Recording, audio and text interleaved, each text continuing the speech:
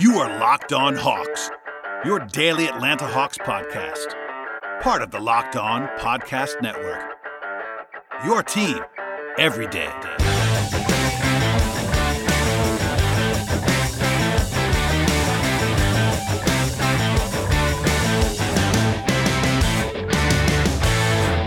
Hello, friends. Welcome to episode 779 of the Locked On Hawks podcast. I am your host, Brad Rowland. It is Sunday evening into Monday morning, and I am joined today for yet another, what will be a two-part extravaganza covering the combo guards in the NBA draft. And joining me, as always, or at least for this series, as always, Zach Hood is here. Hello, sir. How you doing, Brad? Thanks for having me on again. Absolutely, and if anybody's new to this, Zach and I have done now two full position groups. First the forwards, then a two-part episode on the big men. So if you missed any of that, go back and listen to it, download, subscribe, tell your friends, etc. Today we're going to start a two-parter for the combo guards in this class. Basically, the rest of the guys that we'll talk about are lumped into three groups, one being point guards, one being combo guards, and then we'll have a wings episode. And today is part one of two on the combo guards. So just to get ahead of this right now, we're going to save four guys for part two. They are Anthony Edwards, who is pretty much a no-brainer to be saved. Then you have Tyrese Maxey, Tyrese Halliburton, and RJ Hampton. That's the foursome that we're going to save. Those are the guys that I think are absolute, no doubt top 25 picks in this class. Obviously, that's even being conservative. Those guys are going to be first-round picks. They are the only guys in this class, for me anyway, that I think, in terms of just being 100% sure that they're going to go in the first round, those guys are. I think you'll probably have another one or two, maybe even three of the guys we'll talk about today go in the first round, but ultimately there are only four full-blown lock top 20 picks, and they are going to be saved for part two. So, part one, though, still has a bunch of ground to cover. We have about a dozen guys to hit on today. Before we dive into the players themselves, though, Zach, I've asked you this for the other podcasts so far. What is your broad read on the combo guards? When we were talking about this earlier offline, you and it kind of just occurred to me there are a lot of combo guard types that I think are very, very draftable players. In short, like, there are several of these guys that I would have somewhere between like 25 and 45 on my board. And while that's not exactly appetizing for the Hawks without a pick in that range right now, one of them could drop to 52, for instance. And I think it's kind of a pretty interesting group, despite the fact that combo guards is kind of a bad term, at least in the old lexicon. But right now, they're kind of making a comeback, and a lot of these guys can do a lot of things well. Yeah, I mean, if Rokas is there at 52, they should definitely pick him. You love him. I'll just lead with that, because that's what. Like, I do love him. He's awesome. He's in the Lithuanian League, Rokas. I'm going to try to pronounce his last name right. Jokubaitis. It's Rokas Jokubaitis. He's like a combo, obviously, guard. He's kind of like almost like I would think a comparison would be like Dragic is how he plays. He's left-handed too. And he's just really off the radar. But this, like you were saying, one of these guys is going to be at 52 because this draft is maybe not the best draft, but the wing or the combos later in the later range, there's a lot of them. And probably two or three of these guys that we're going to talk about anywhere from 30 to 45, like I would say at least multiple guys will end up being there at 52 because you got all these other positions. I don't know. Yeah, there's just math to it, honestly. I mean, there will, almost every year, there's a guy that I have in my top 40 that either doesn't get drafted or drops all the way to, the mid-50s. That's just kind of the way this works. I mean, other guys that you don't love will get taken, and that's just the reality. And, again, for instance, just to pick a name out of a hat here, someone like Jared Butler, if he stays in the draft, he might go back to Baylor. He's a pretty interesting guy, but I would have him in my top 40. Would it surprise me if he dropped to 52 or even out of the draft? No, it wouldn't. So there's lots of guys that are intriguing along the way here. We'll dive into some players now. Honestly, I think that at the very end of the show, we'll have a couple guys that are in a different tier. Those guys being like Leandro Bolmaro and Teo Maledon, maybe even Jahmi'us Ramsey. Those guys are going to probably be top 35 picks pretty safely, maybe top 40 picks. The rest of these guys, though, are all somewhat bunched together, even if I have my personal preferences. I'm just going to name some guys for us to dive into real quickly here, almost in a group, and we'll talk about them. You have Miles Powell, who was a big-time college player, but might have some trouble transitioning. You have Ashton Hagans from a major program in Kentucky, has one fatal flaw potentially, but still a very interesting player. Sam Merrill from Utah State, I love unconditionally, but he's very, very old, which is a problem in some circles. Jalen Harris from Nevada is someone I actually wrote about for Peachtree Hoops. That's a pretty interesting combo guard kind of player. You mentioned Rokas. I would also add Joel Ayayi from Gonzaga as another really interesting guy. If he were to stay in the draft, he might go back.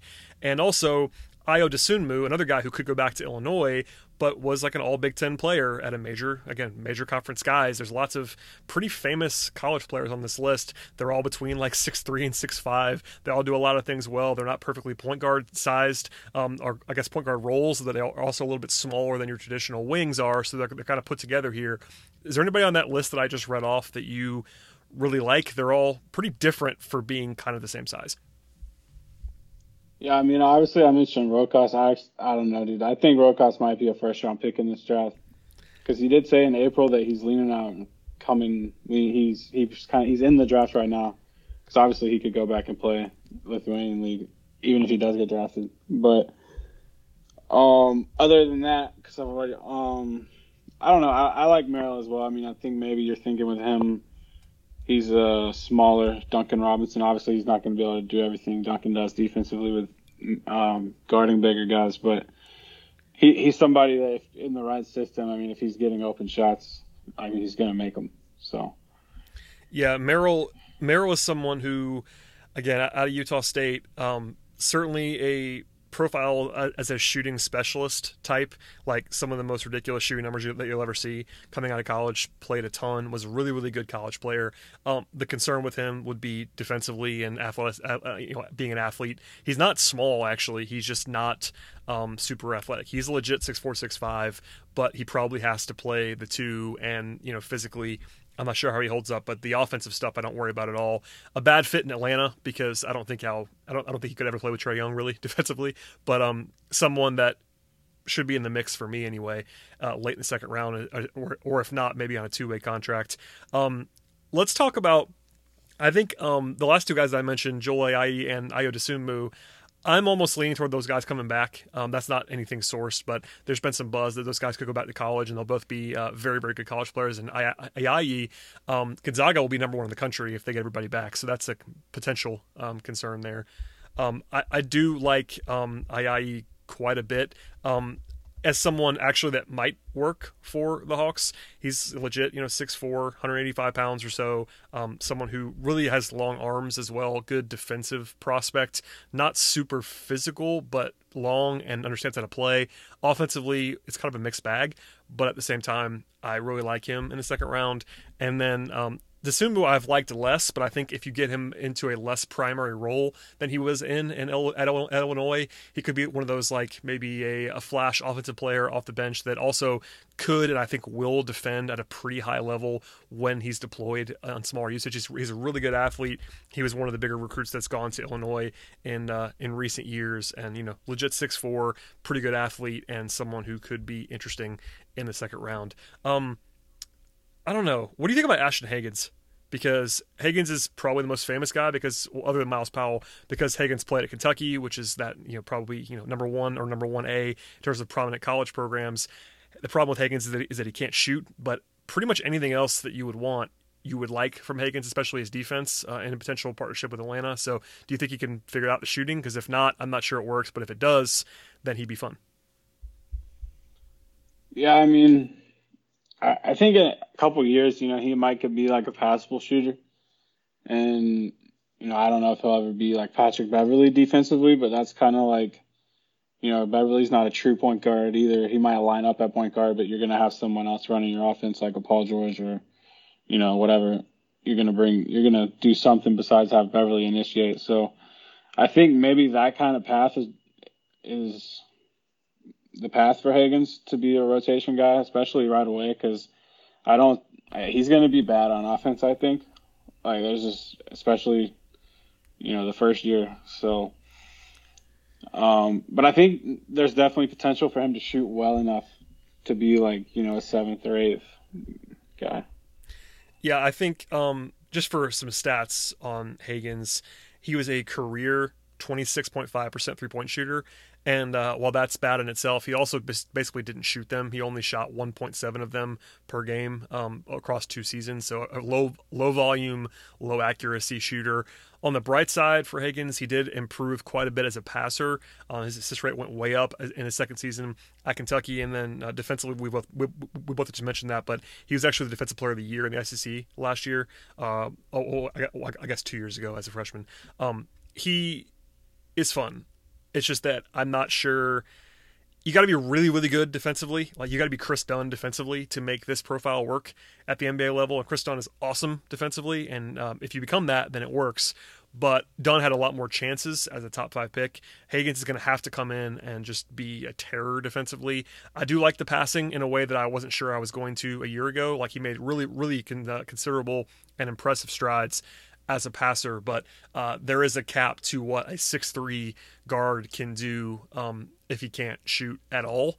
And Higgins is nearing that threshold where it's like almost untenable. So I'm rooting for him. I think he'd be perfectly fine in the second round. And the Hawks are actually a team where Higgins, I think, almost makes more sense because they have guys in the perimeter that he could play with that make sense. Like, he could play next to Trey. He could play next to Kevin Huerter, potentially. And you have enough shooting on the court. But, yeah, he'd be interesting. I think people are polarized on him a little bit. I've seen him, in the 30s for some people. I've also seen him out, sort of undrafted for some people. That's kind of the way on a lot of these guys. But Higgins, being a big name that he is and being kind of a player that has that one super defined weakness, is a tough evaluation because he does a lot of other things well. Yeah. Beverly, actually, I just looked at Beverly. He's been 38% ever since he got to the league, so that's not... Well, he made his jump when he was in between college and getting to the NBA. He had this really crazy path that ended up in Europe. Right. He made a long path. He was not a shooter coming out of college, but he figured it out between then when he arrived late in the NBA. But yeah, I mean, that's your path, and obviously you can't project anybody to do what he did as a shooter. Like, Beverly's not an elite shooter, but he's a legitimately good shooter. I think I don't want to throw around the Dunn comparison too easily because Dunn really is an awesome defensive player, but that's kind of the mold that I'm looking at for Higgins. Maybe a little bit worse defensively because you just can't project anybody to be that good defensively, but he does have some on-ball stuff. It's just whether he can figure out some weapon to deliver as a shooter. But he did manage to maintain, somewhat reasonable efficiency at the college level without that jump shot, but it's a lot harder when you can't shoot in the NBA and teams know you can't shoot and they can game plan for that. The last guy in this group that I want to make sure we talk about real quick is Myles Powell, who was, again, like a ridiculously good, like All-American level college player. Quietly, I think Powell actually took a step back this year.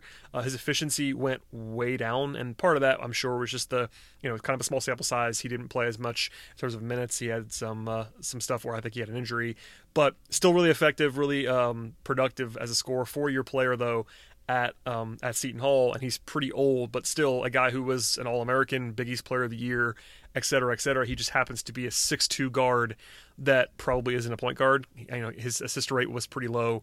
Granted, he was the Sun in the Stars for Seton Hall, but that archetype does not usually appeal to me as guys who are undersized and really are scoring guard combos. That's not my favorite archetype, but Powell is still someone who has some appeal because of the way he can score. Yeah, I think Powell could make it, but it's definitely going to be like his archetype, like you were saying, it definitely limits him just inherent. I mean, he's 6'2", and you don't want him guarding like Trae Young. Like he's going to be like a third guard, fourth guard, just come in and get some shots up. But I don't know. It's not my favorite archetype either. I would rather get like one of the long guys and hope they figure out how to shoot it personally. Yeah. He's not as famous as Myles Powell, but like I would rather have Jalen Harris, for instance. And Jalen Harris is similarly old, but someone who's a little bit bigger. And I think his game translates a little bit better off defensively. I think he'll be okay defensively. He's not going to be great, but I think he's just a physical profile I like a little bit more out of Nevada. And then, on the ball, he really scored effectively. There's some playmaking in there as well. And I think because of where he played in the Mountain West, there's not the level of attention on Jalen Harris. But I think, if you're asking me how to make my big board, I would have Harris ahead of guys like Powell. He would be in that same range. In fact, I think I probably like Powell the least of everyone we talked about so far, with apologies to Miles, who was the best college player on this list. I think it's kind of what you want. These guys are all pretty close together. Other than that, it's kind of what you want. For instance, AI is like more of like the plug and play, supporting, definitely a role player, but maybe a third, fourth guard that does kind of a 3-and-D archetype. Merrill is the shooting specialist. Higgins is the defensive specialist. You like Rokas, I know, quite a bit. I will cop to not have seen him a ton. I've watched him a little bit more because you told me to, and I have been. But I'm definitely more familiar with the college guys, but they're just very different players despite, again, being the same size. Aside from Rokas, do you have a favorite of these guys?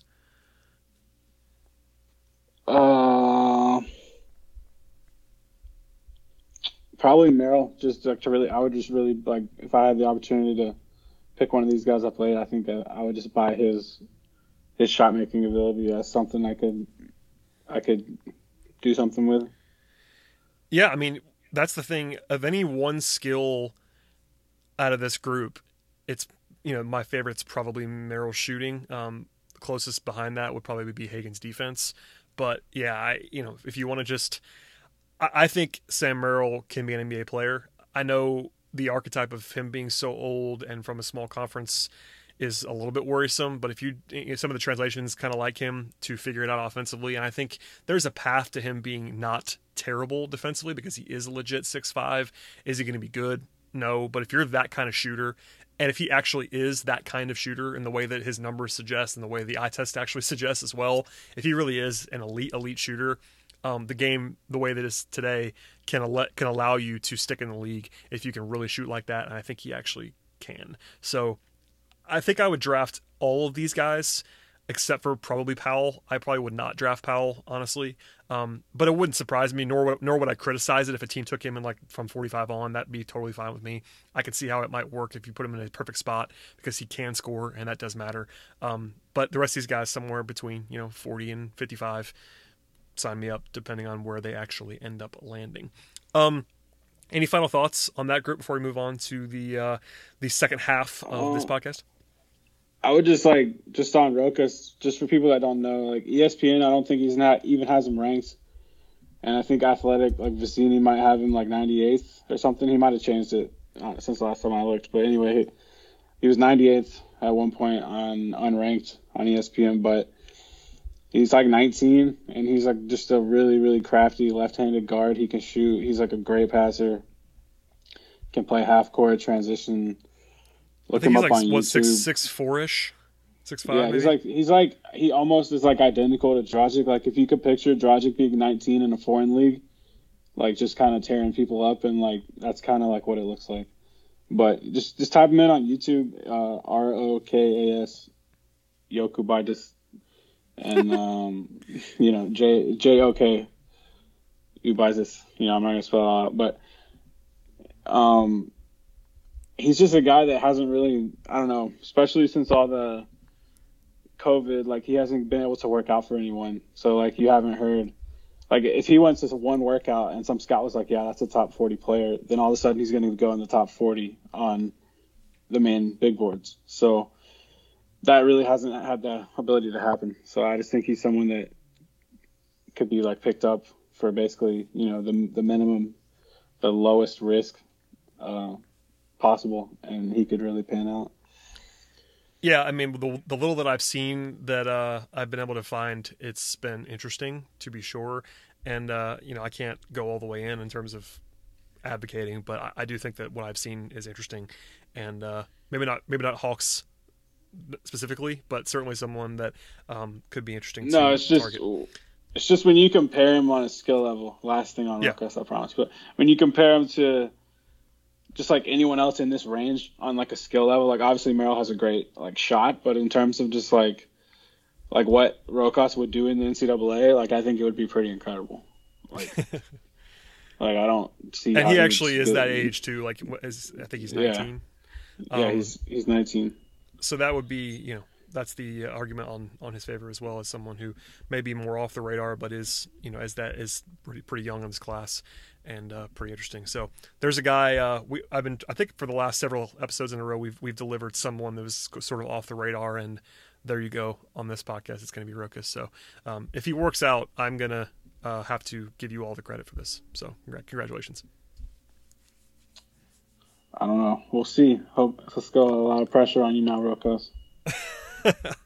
Yeah, we'll leave it there for now. We could come back if I think of anything else to say on these guys. But again, actually a group that I kind of like when compared to their projected draft slot and the rest of this draft in general. I think there is some value to be had with this group if you have the right system to put around them and can maximize the talent that is available in those guys. Okay, we'll come back in a minute with more on the combo guards. Before we get to that, though, a word from today's sponsor, and that is RockAuto.com.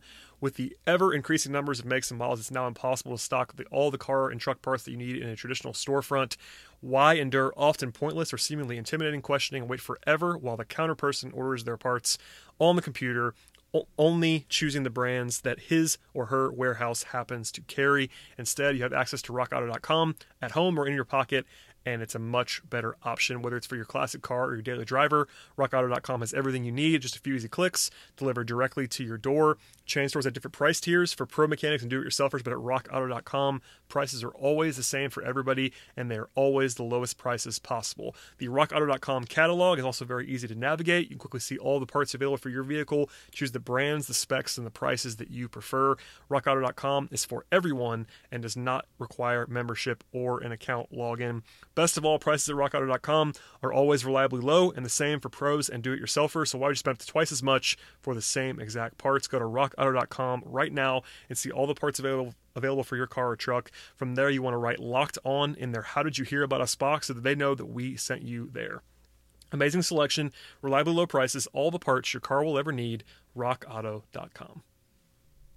All right, Zach, let's keep it going, and I'm gonna give you a list of names that we're gonna talk about the rest of the way, and we'll sort of pick and choose and dive in and out of these players. Again, the positional distinctions are a little bit funny on some of these guys, so if you have not heard a name, chances are they're going to be on the wings or the point guards, depending on where we get to. But the rest of the podcast will be sort of designated for Tyshawn Alexander, Skylar Mays, Emmanuel Quickley, Jamias Ramsey, Teo Maladon, and Leandro Bolmaro. Again, we're going to save sort of the unquestionable, at least consensus, top four for the second episode and sort of the part two on this podcast. So we'll start things off. I want to open with Tyshawn Alexander, who is kind of an off-the-radar guy, except for if you follow the draft closely. I think Draft Twitter has been on him for quite a while, but 6'4", about 200 pounds, out of Creighton, a guy who could go back to school still, but definitely a really interesting shooter and 3-and-D kind of projected guy. For me, a really fun defensive watch, especially on the ball. I think I was really impressed with the way he defended. And if you combine that with his shooting, he kind of projects as a pretty natural 3-and-D archetype role player. And I think he can get stronger as well. Lots of little things that he does pretty well, but as like a top 40 to 45 guy for me, one of my favorites, really appeals to things that I like in that he would fit almost anywhere, and the defense, as people I'm sure are shocked. I like a player that has good defensive benchmarks, and Alexander definitely brings that. You could definitely see him rotating in. Atlanta needs more guards.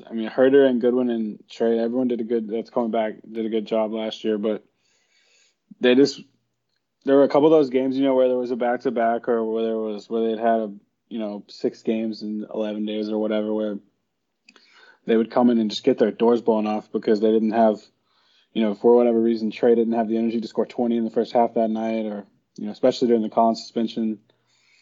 They need someone like Alexander who can play on both ends of the floor and just, kind of blend in. And, I don't watch near as much college basketball as you, but I've seen Creighton a good bit over the past couple of years, just throughout the tournament, and he's a really competitive player. Even outside of just the scouting stuff, and like going back to, he went to Oak Hill, right? Like, he's a pretty decent prospect to end up at Creighton. So like, he's not like, I don't think of him as like a mid-major prospect, like, if that makes sense. No, he's definitely not. I mean, he's someone who, yes, went to Creighton, but like you mentioned, played at Oak Hill and was, I think like a 4-star college Yeah, it prospect. says he was top 100. Yeah, and I mean Creighton's a real program too. Like Creighton has been good for a long time. They're now in the Big East, so it's not like they're the way that it used to be. But Creighton is a real program, and certainly a team that utilized him pretty well as well. But the numbers were solid. The efficiency was good. Defensively, a lot to like. Steal rate was pretty good. I just like Alexander. I'm not saying he's like the best guy on this list by any means, but certainly someone who, if the Hawks had a chance at him, he would make a ton of sense. I don't think he's going to fall as far as the Hawks pick, but if they wanted to get aggressive and move up maybe a little bit into the 40s, someone who, not the only guy on this list that I would like for Atlanta, but someone who checks a lot of boxes that would fit in Atlanta as someone, especially who can defend his position effectively. Moving on from Alexander, I mentioned Jared Butler earlier. We'll talk about him now for a second. Out of Baylor, again, a guy who could go back. A lot of people think that he might go back to Baylor. I wouldn't blame him for that. But someone who is often discussed in like the top 40, 45 picks, 6'3" or so, played a lot of lead guard stuff, but also worked off the ball a little bit. Certainly in that combo guard mold, maybe closer to point guard than some of these other guys because he's a really good ball handler. That's my favorite thing about Jared Butler is this ball handling is pretty real, and then defensively, his point of attack stuff is pretty good. Not someone who's going to like terrorize you defensively, but I think is pretty good on that end, and all things considered. And that archetype, I think, works pretty well for a backup guard, especially.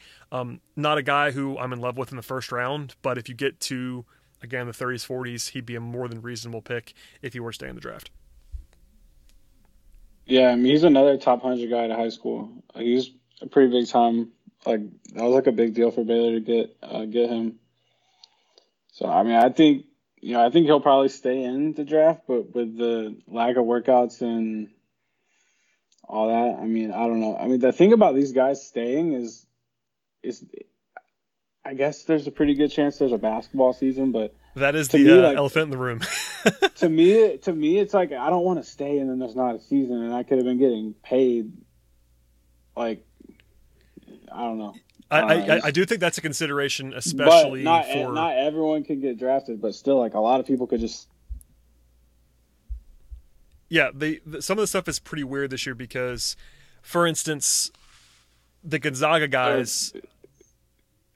Yeah, I mean, for instance, like the Gonzaga guys are, if they go back in a regular non-pandemic world, there is a lot of value in like being the projected preseason number 1 team in the country. And if they all went back and none of those guys are projected first round picks, there's value in that normally. But if there's no season, that value obviously goes down. Butler is a little bit different in that, Baylor would be really good if he came back, but not that same kind of appeal. Baylor isn't that kind of, projected team, and I think Butler's position in the draft is relatively safe. He'll be drafted, I'm pretty confident, if he stays in. You get into the guys who are a little bit later in the process that aren't as solid, that might have really appealing college prospects, then I sort of get it. But I'm with you. I think more than ever, if it's me, I'd be leaning to go pro in some way because of the uncertainty with college basketball. But my general approach is not to tell kids what to do. Like I'll have an opinion, but it's one of those things where players or people value different things. Like Luka Garza gave a really good interview with CBS Sports where Garza is this like consensus All-American college player that probably won't be drafted if he comes to the NBA. And on one hand, you could argue that I'm sure he can make some money playing basketball next year somewhere. Probably not in the NBA, but somewhere he could probably make 6 figures next year. But there's also an argument for going back, particularly if you enjoy college and if you want to play at a high level. So everybody has their own decision-making process. I just, it's just interesting to me because that is a wrinkle that is discussed some, but probably needs to be discussed more because of the uncertainty. Because college basketball is in really perilous shape. Like all sports are in perilous shape, but college basketball in particular, being an indoor sport, the money isn't quite as big as it is in college football. There's lots of reasons to think that college basketball may not happen this year, and if that's a factor at all in a decision-making process, then it probably has to be weighed appropriately. Yeah, I mean, it's going to be tough. I just feel like if there's not a guarantee, I don't know the date, like the withdrawal date or whatever. Aren't they letting guys stay in now, and they can still go back, right? No, they have to come. They have to withdraw. It's the date is actually earlier than it needs to be. That's another part of this process. Like it's later than usual. They did bump it back for pandemic related reasons, but it's going to be fairly early, and I'm not sure guys are going to get all the info that they need. I mean, I know they're allowed to talk to NBA teams this whole time, but Zoom meetings are not the same thing. You're not getting quite as much information from Zoom meetings. They're definitely valuable, and guys do better on them than some. But yeah, it's a tough call, and they're not going to have as much of the info as they probably want, especially with regard to whether there's a college basketball season. Because I think the date is somewhere in August early. I don't have it in front of me right now, but it's certainly not in a position where they're going to know for sure about college. I feel like they should just let him stay in, and if you don't get drafted, then you have the choice to go back. But I guess I'm not going to do that. So yeah, the NCAA is not good. What do you know? Just for this, I mean, in general, I don't even think that's that bad of a strategy. But for this year, especially, just for everything that's going on. But yeah, I'm with you. All right, let's move on to Skylar Mays. Mays, another pretty decent sized prospect, 6'4" guard out of LSU, stayed there for a while, does a lot of things well, was really efficient this year at LSU. Not a guy who I'm like in love with, but he can shoot it, and I think he's big enough and physical enough to do some things at the NBA level defensively if he wants to get probably more consistent on the end of the floor. He's a little bit older than you'd want. I think he's 22. He'll be 23 in September. That's one of the knocks on him, but someone who got better all 4 years, and in his final season at LSU, knocked down 39% of his threes. If that's real, that's the real appeal for Mays, is if he can do that. If the shooting, because it was not that way his first 3 years in college, it wasn't like a disaster, but his shooting definitely improved as a senior. That's usually a red flag in some respects, but his free throw shooting, I believe, is pretty good. Yeah, it's career 85%. So there's some good indicators there, and I think he can be sort of that well-rounded bench guard maybe, and someone who I would consider, in the 40s, 50s. Yeah, I agree. I mean, his assist rate is a little low for him. I mean, he's only 6'4", so he's probably going to be more comfortable off the ball as a shooter, especially if he's making that many shots. But the volume is also a little concerning. I mean, he only shot 4 threes a game this year, even though he did shoot a good percentage. So, to me, I mean, I just don't know, I don't know if he's going to be able to shoot that same percentage on a higher volume, and I think he's going to need the volume to be effective, if that makes sense. But he was way more efficient his senior year, like you said, everywhere from 2, from 3. Obviously, he was always a great free throw shooter, but he was up there, near his career high senior year. Also a career high on attempts for free throws. So, I mean, he's a physical presence. He's someone like Brunson almost, but he's not. Obviously, Brunson was a little more, better as a college player and more prestigious coming out, but just kind of that bulky. Yeah, I think with Mays, it's I wish it wasn't so old. I mean, it's not, age doesn't matter that much. But if he posted this kind of performance in his sophomore year, people would probably buy it a little bit more. He got to the line a pretty good amount as well. Someone who's definitely a scorer first on offense, but efficiently, did enough efficiency-wise to make it interesting. And I think he can hold up defensively. He's definitely not that creator type, though. He's definitely more of a create opportunities for himself kind of combo guard. There are definitely a few of those guys like that in this class. But a draftable player for me would be the way that I would round that out on Mays. Certainly not someone that I'm falling all over myself to draft, but a draftable player, and not a whole lot wrong with that. I want to transition to the other Kentucky guard. Well, I guess there's 2 more. All 3. It's funny. All 3 Kentucky guards are on this list, which is kind of hilarious because they all played together this year. But we'll go to Immanuel Quickley now. Quickley is a shooter. That's the thing about Immanuel Quickley that is going to make him an NBA player if that actually works. He's a great shooter. Came to that realization pretty quickly. If you watched him this year, I think he was 92% from the free throw line, shot the heck out of the ball, just kind of all over the place. That's the one real easy selling point about Quickly, but he is 6'3" and definitely not a point guard. So you're looking at a combo guard. He was the player of the year, I believe, in the SEC this year because he shot 43% on threes. It's easy to buy that part of his game. The problem is he is a pure combo. He's really a shooting guard, despite being very limited in size. And then there isn't all that much to like except for the shooting. He can do some other things, like his passing's not a disaster, but certainly not a creator type. I think he's just going to have to be, for me anyway, like a bench shooter. And there's a lot of value in that, especially if you could put him next to more of like a big lead ball handler. I would like him more in situations where you had a point guard that was, or at least a lead ball handler that had some real size to him and some defensive heft. Like he'd be great next to Ben Simmons, for instance, potentially. But Quickly is someone I think is a second round pick because A, you definitely see what the value is, but B, the limitations and everything else kind of scare me a little bit. Yeah, no, I mean he's definitely one of those like almost like a Carson Edwards last year. Like obviously Edwards was a little bit higher VAR, a lot more higher volume, and just more explosive as a scorer. But same kind of concerns as a prospect. Like Quickly was really high rated. He was top 30, I think, coming out, and all because he's got that unbelievable shot, especially for his age. He's always been a great shooter. Even as a freshman, he was a 35% 3-point shooter. Let's just say if you go to Kentucky, you're usually a pretty good prospect coming out. I think he was like a top 25 guy, like you said, some 5 stars in there.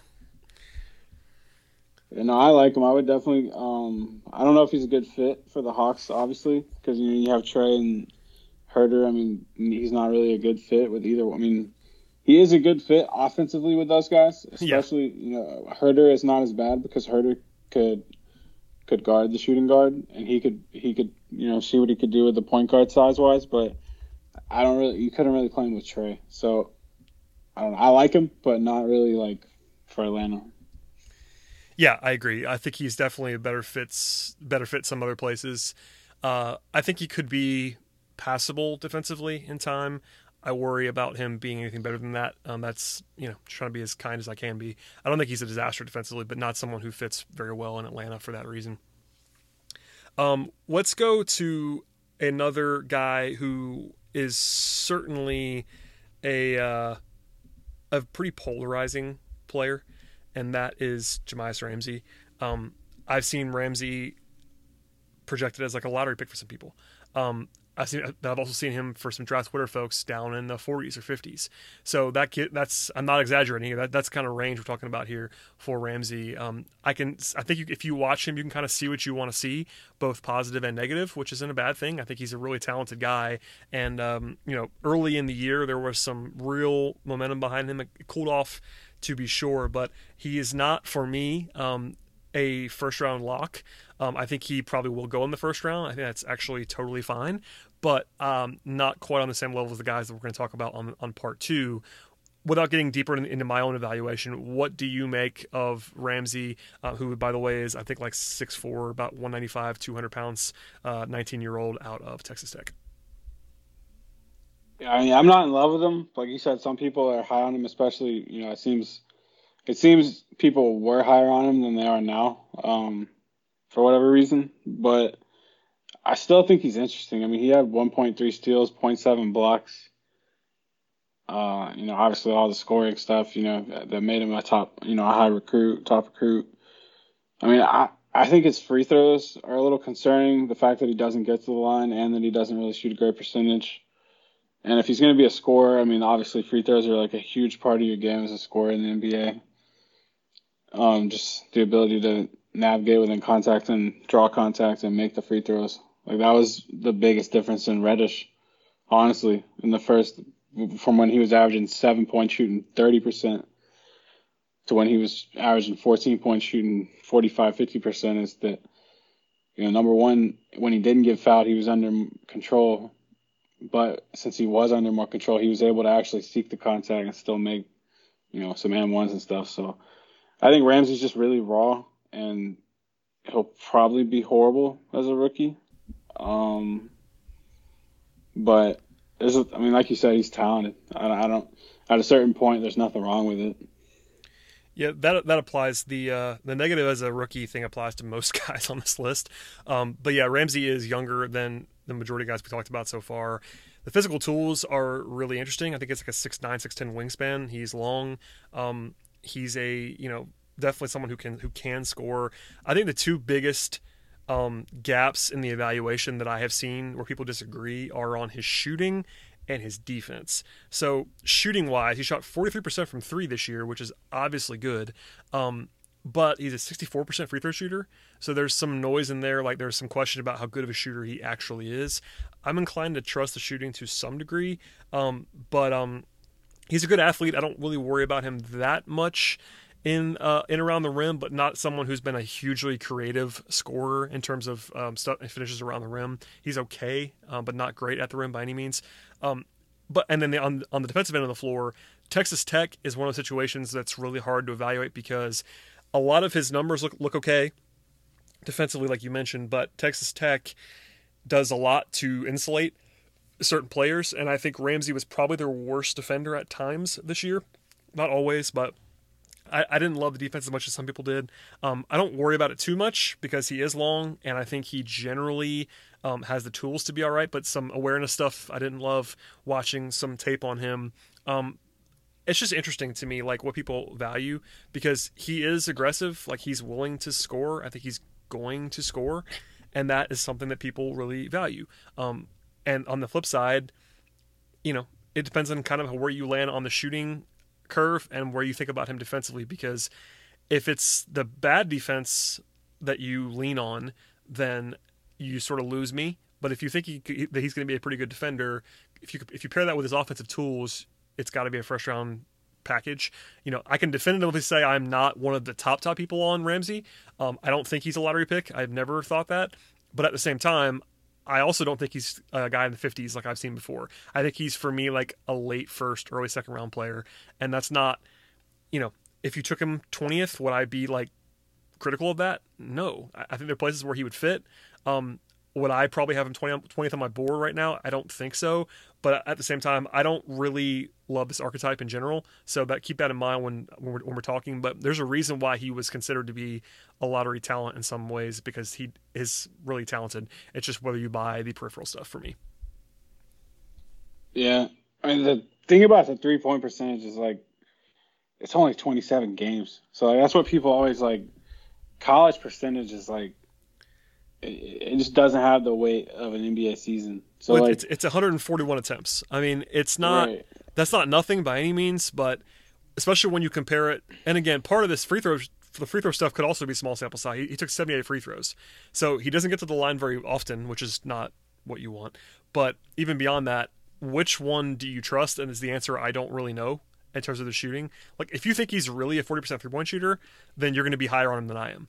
If you think he's a bad shooter, like his free throw shooting would indicate, then you're probably not going to like him at all. And the truth's probably in the middle somewhere, right. Where I do not believe his 3-point percentage whatsoever in terms of it being 43%. I don't see based on the tape and everything I see. But if he's going to be a pretty good shooter, that's not a bad thing, especially when you factor in his size, athleticism, and length. Like the package is good. That's what I was talking about before about the split on his shooting, because I can see why people can't agree on his shooting, honestly. Because his 2-point stuff wasn't very good. His 3-point percentage is great, and his free throw percentage is bad. So which one is it? I have no idea. Yeah. I think he might just be like a bad mid-range player. But I think he can shoot. I think 64. I mean, he's what is he? 18, 19 years old. I think he can shoot. 75% on free throws and 38% from three. I mean, that's kind of how I see him. I don't really, I don't worry too much about the stats. It's just because it wasn't that. It's only 27 games. I mean, right, and that's how I feel. Especially, I mean, the numbers do matter at some point, but his numbers are not bad enough for them to be like, you don't cross him off. There's a lot to like in his profile. Honestly, I think he's one of the more interesting guys, and I haven't spent a ton of time on him on this podcast because, frankly, the Hawks are not going to be in a spot to draft Jahmi'us Ramsey because of where he's going to go. Realistically, he's probably going to go somewhere between 17 and 37. I don't really know where in there, but the Hawks will have a pick in near those ranges. And fit wise, would not be my perfect guy in Atlanta, but in a broad NBA sense, like I can see why he's a polarizing player because his defense probably isn't as good as some people want to think it is, and his offense is the numbers just paint an interesting picture. So I like him. I think he's a talented guy. It's just that the combination of the archetype and some of the things that I don't think he does that well are going to push me down a little bit, but still someone that is a more than appropriate first-round pick for me, just not someone that I know for a fact is going to go in the first round like I do with some of these guys. Yeah, I know. Yeah, we agree on Ramsey for the most part, I think. All right, let's finish it up with two more guys, both of which are international prospects. First one we'll talk about is Theo Maledon, 6'4", 6'8", 6'9" wingspan out of Asvel.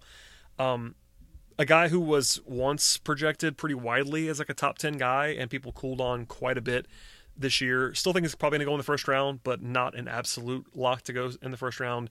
A really good shooter, which is not what you think about, at least if you've been following his trajectory, that was not what used to get talked about with Maledon, but that's probably his most interesting skill right now, for me anyway, is his shooting, especially on the move and out of pull-ups.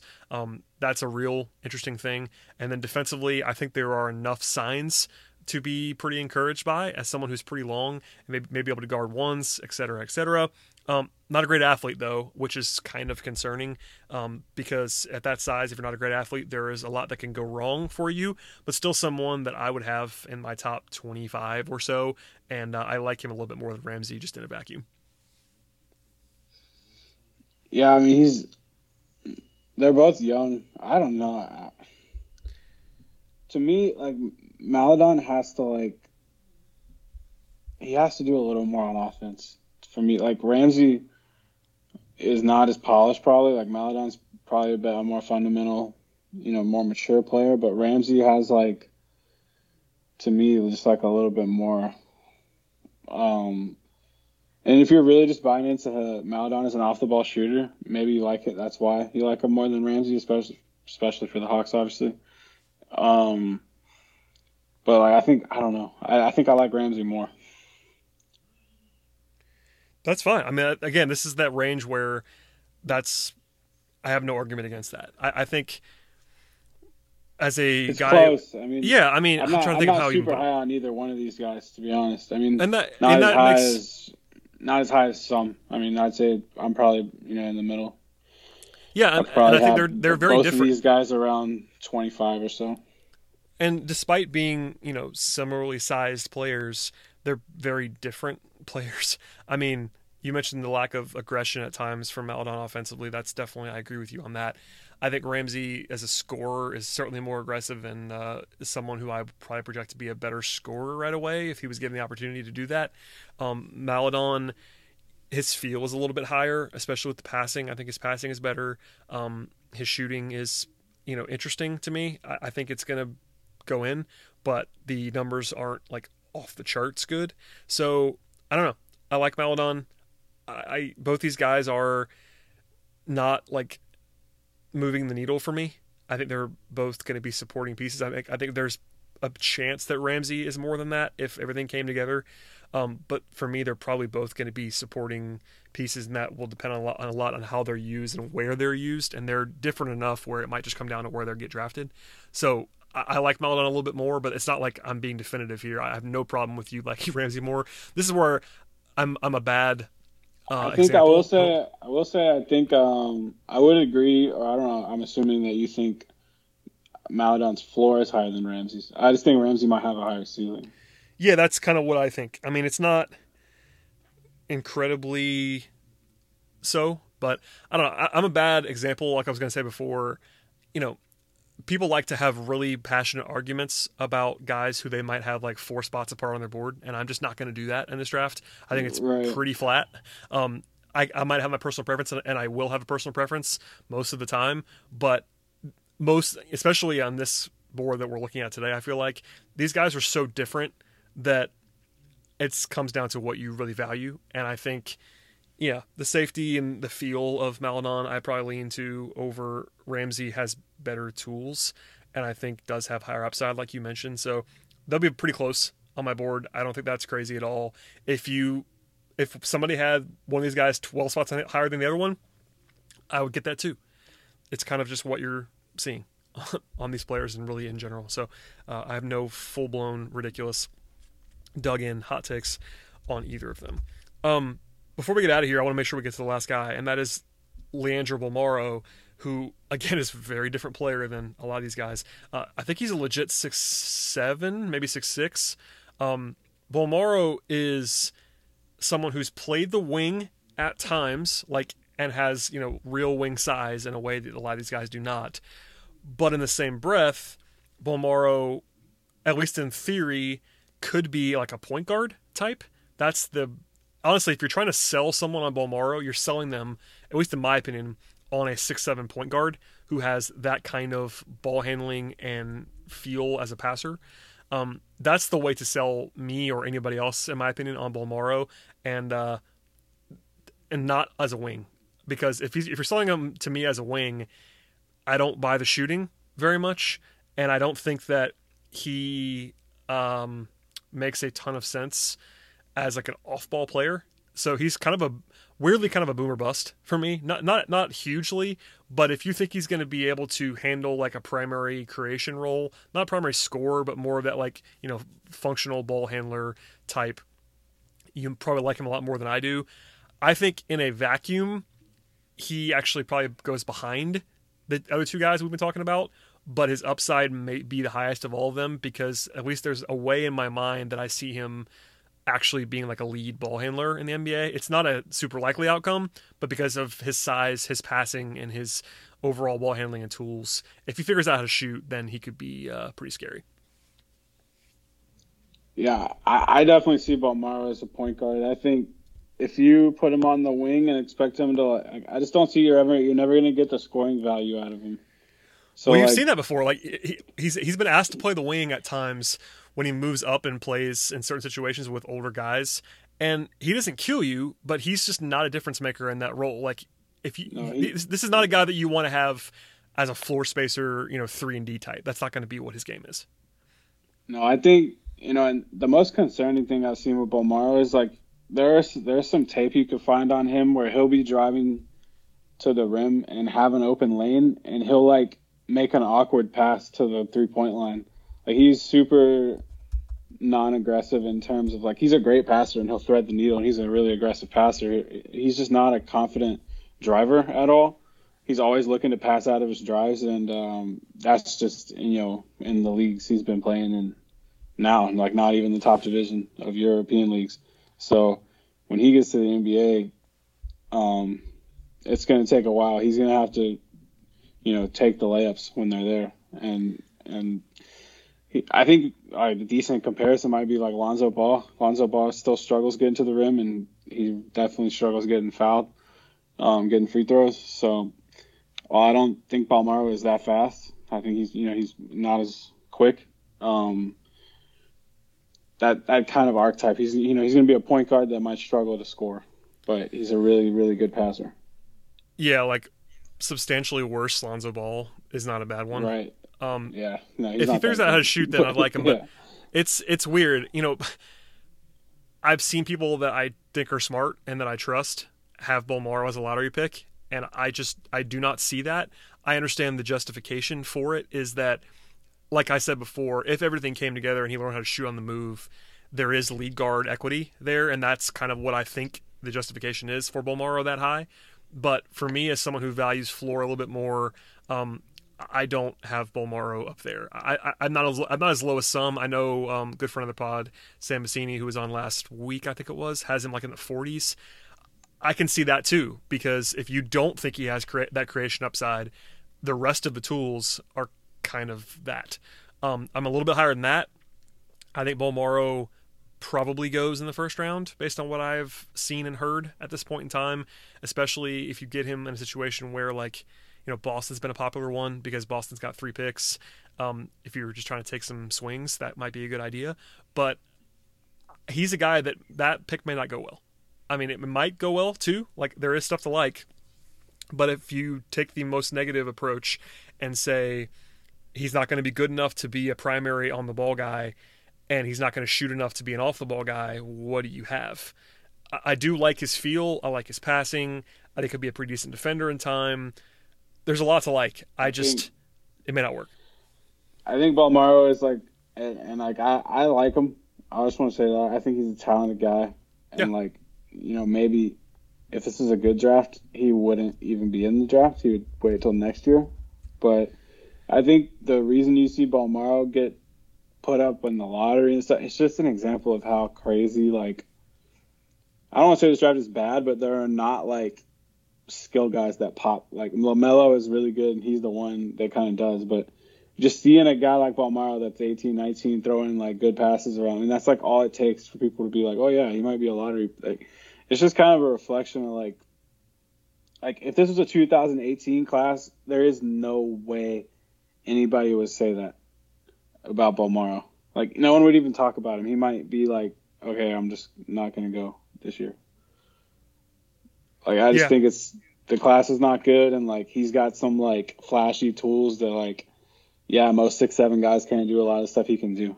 But I just think it's like a lot of hype, and like I think Sam is I think that's probably closer to reality, the 40s. I mean, it's just because he's so young. He hasn't played in the real EuroLeague, right? Still. I think he may have, but if he did, it's in a smaller role. I'm pulling up his pay because that's the thing. Like whenever he's played it's just like not a lot. Yeah, whenever he's played in a bigger role, it's not. Yeah, he's played 6 games in the EuroLeague, and his numbers are terrible. But it's a small sample size. Like he's shooting 21% from the floor. Like it's not. I don't care about that. It doesn't bother me that much. But it is a good example. Like when he's playing against better competition, it's not been good. It's not to say like that he's not a good prospect. It's just to say like he's, you know, just another guy to take a flyer on. He's not like on a pedestal. He's not a great prospect to me, at least. I don't have a problem with having him below. Like you were saying, like Maledon and Ramsey are probably better at basketball like right now. So yeah, I just don't.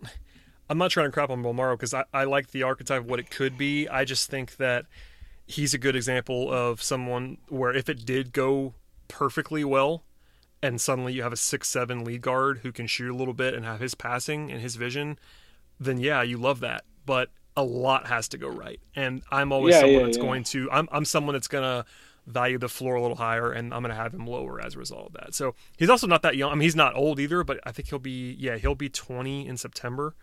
So he's not an infant. He's not. No, like he's. I just look at him like he's basically like gonna be. You know, he's like someone that's like leaving. If you were going to equate him to an American prospect, he's the age of someone leaving their sophomore year, and he's still not ready. He's still not ready for the EuroLeague. No, and you know, EuroLeague is good, but it's I don't know. I can sort of see. I can see all like, of the. Yeah, it's not like to me that like I said. I think he's a good prospect. Like you were saying, if he hits on what he could be at the size, the shoot, if he shoots, he's obviously a great passer. But it's just, I think when he drifts up towards near the lottery for some people, I just think it's like a little too much for me. I think it's just even in this draft. But I think even when that does happen, it's just a product of this draft, and you watch all these guys who kind of just look like role players. And like they're better than Bolmaro right now, but they're just, you know, I don't know. Take one of these guys for example, like Skylar Mays. Like obviously his resume, you know, I don't want to say he's done more than Bolmaro in terms of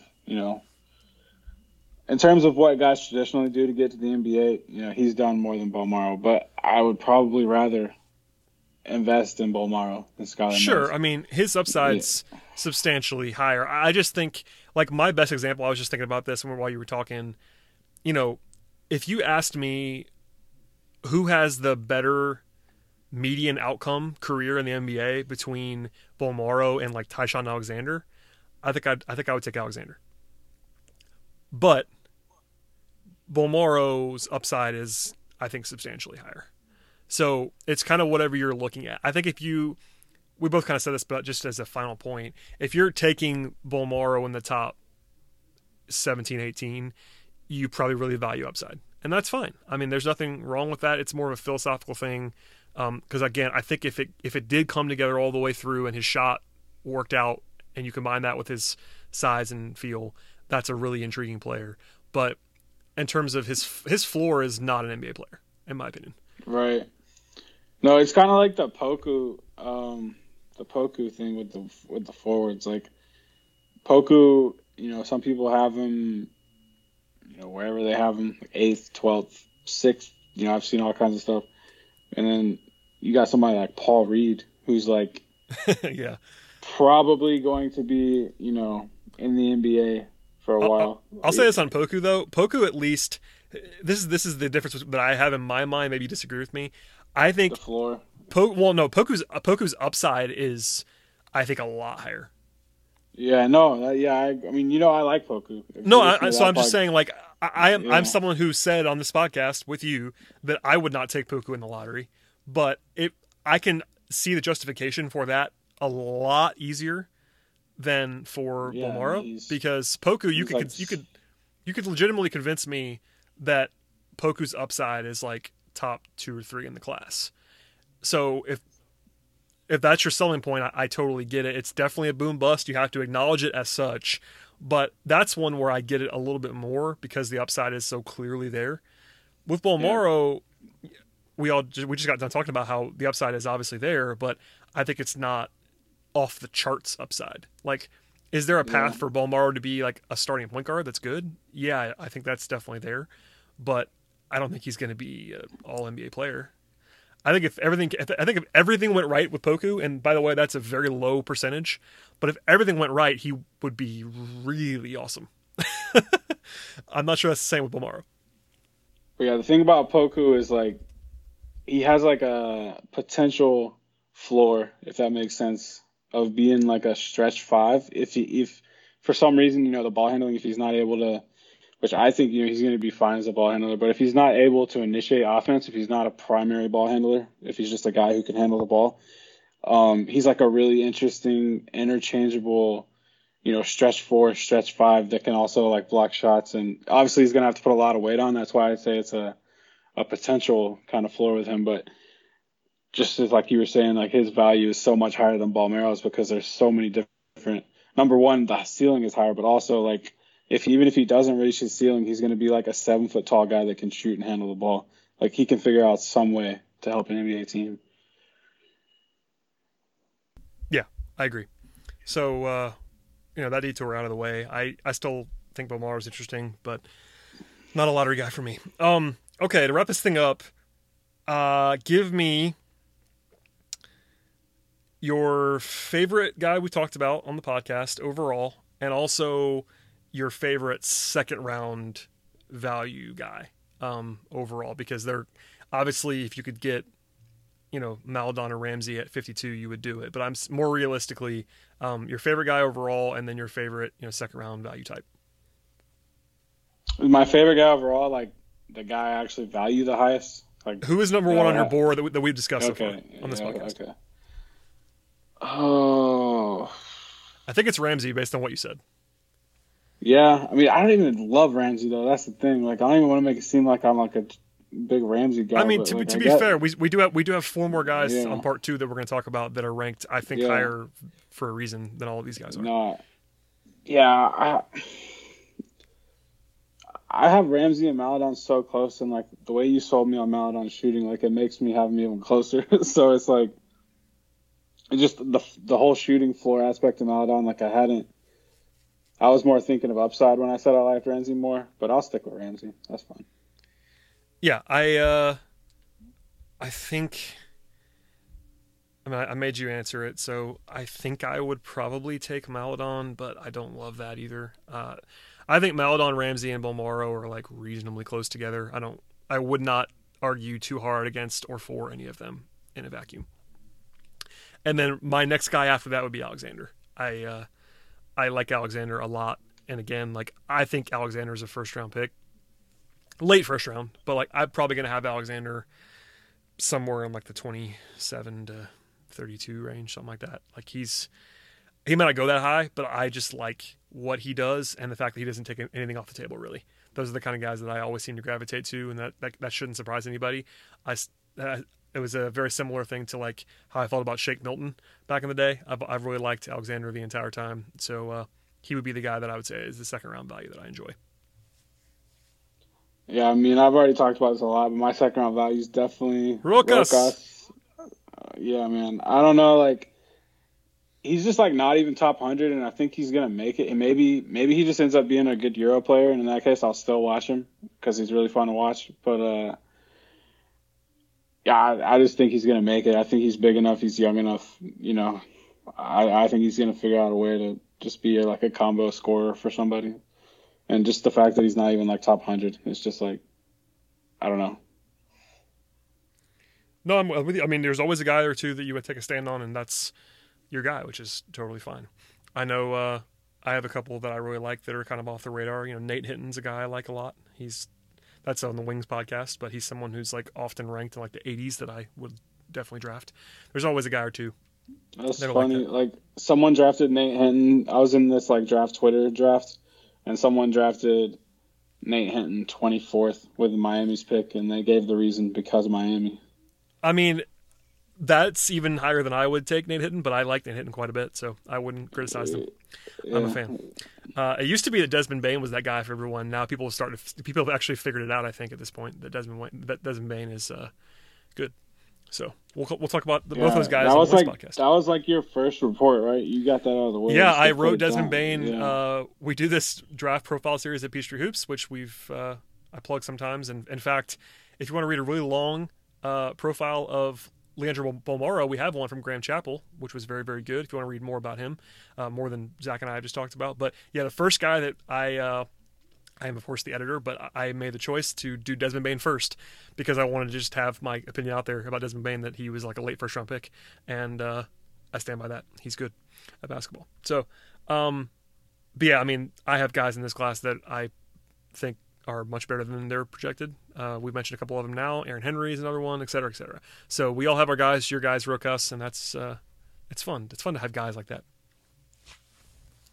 Yeah, I just can't wait to see like what he does, because if like I don't know, like if that bubble doesn't go well, he might just decide like, you know what, I'm gonna stay in Lithuania, and he might not even be in the draft. So I do want to add that just so people, like, if you don't hear anything about him, like just kind of be on Google, whatever. If you want, he might pull out. I mean, there's a reason the guy. I mean, often, especially international prospects, there'll be a wave of those guys that pull out when they realize that they're not going to either not going to get drafted or not going to get drafted where they want to get drafted. They'll just pull out, and he could be another one of those. But there you go. The world's leading Rokas Jokubaitis fan association right here on the Locked On Hawks podcast. Zach, please plug yourself, my friend, in a second, because I want to get out that you're everywhere on the internet, including a nice collection of Trae Young highlights that you tweeted out today. But please plug yourself, and we'll get out of here. Yeah, you can follow me on Twitter at @zhood_, and everything I write, I'll end up tweeting or retweeting over there. Falcons, Hawks, just a bunch of fun stuff going on right now, waiting for baseball to come back so Brad can tell us about the Braves. But I don't know, man. I still don't know if any of this stuff's really going to happen, but we'll see. We will see indeed. All right. Please subscribe to the podcast. Please tell a friend or two or three about the show. We'll be back again later in the week. I don't know with who or about what, but we'll be here, I promise. So stay tuned for all of that.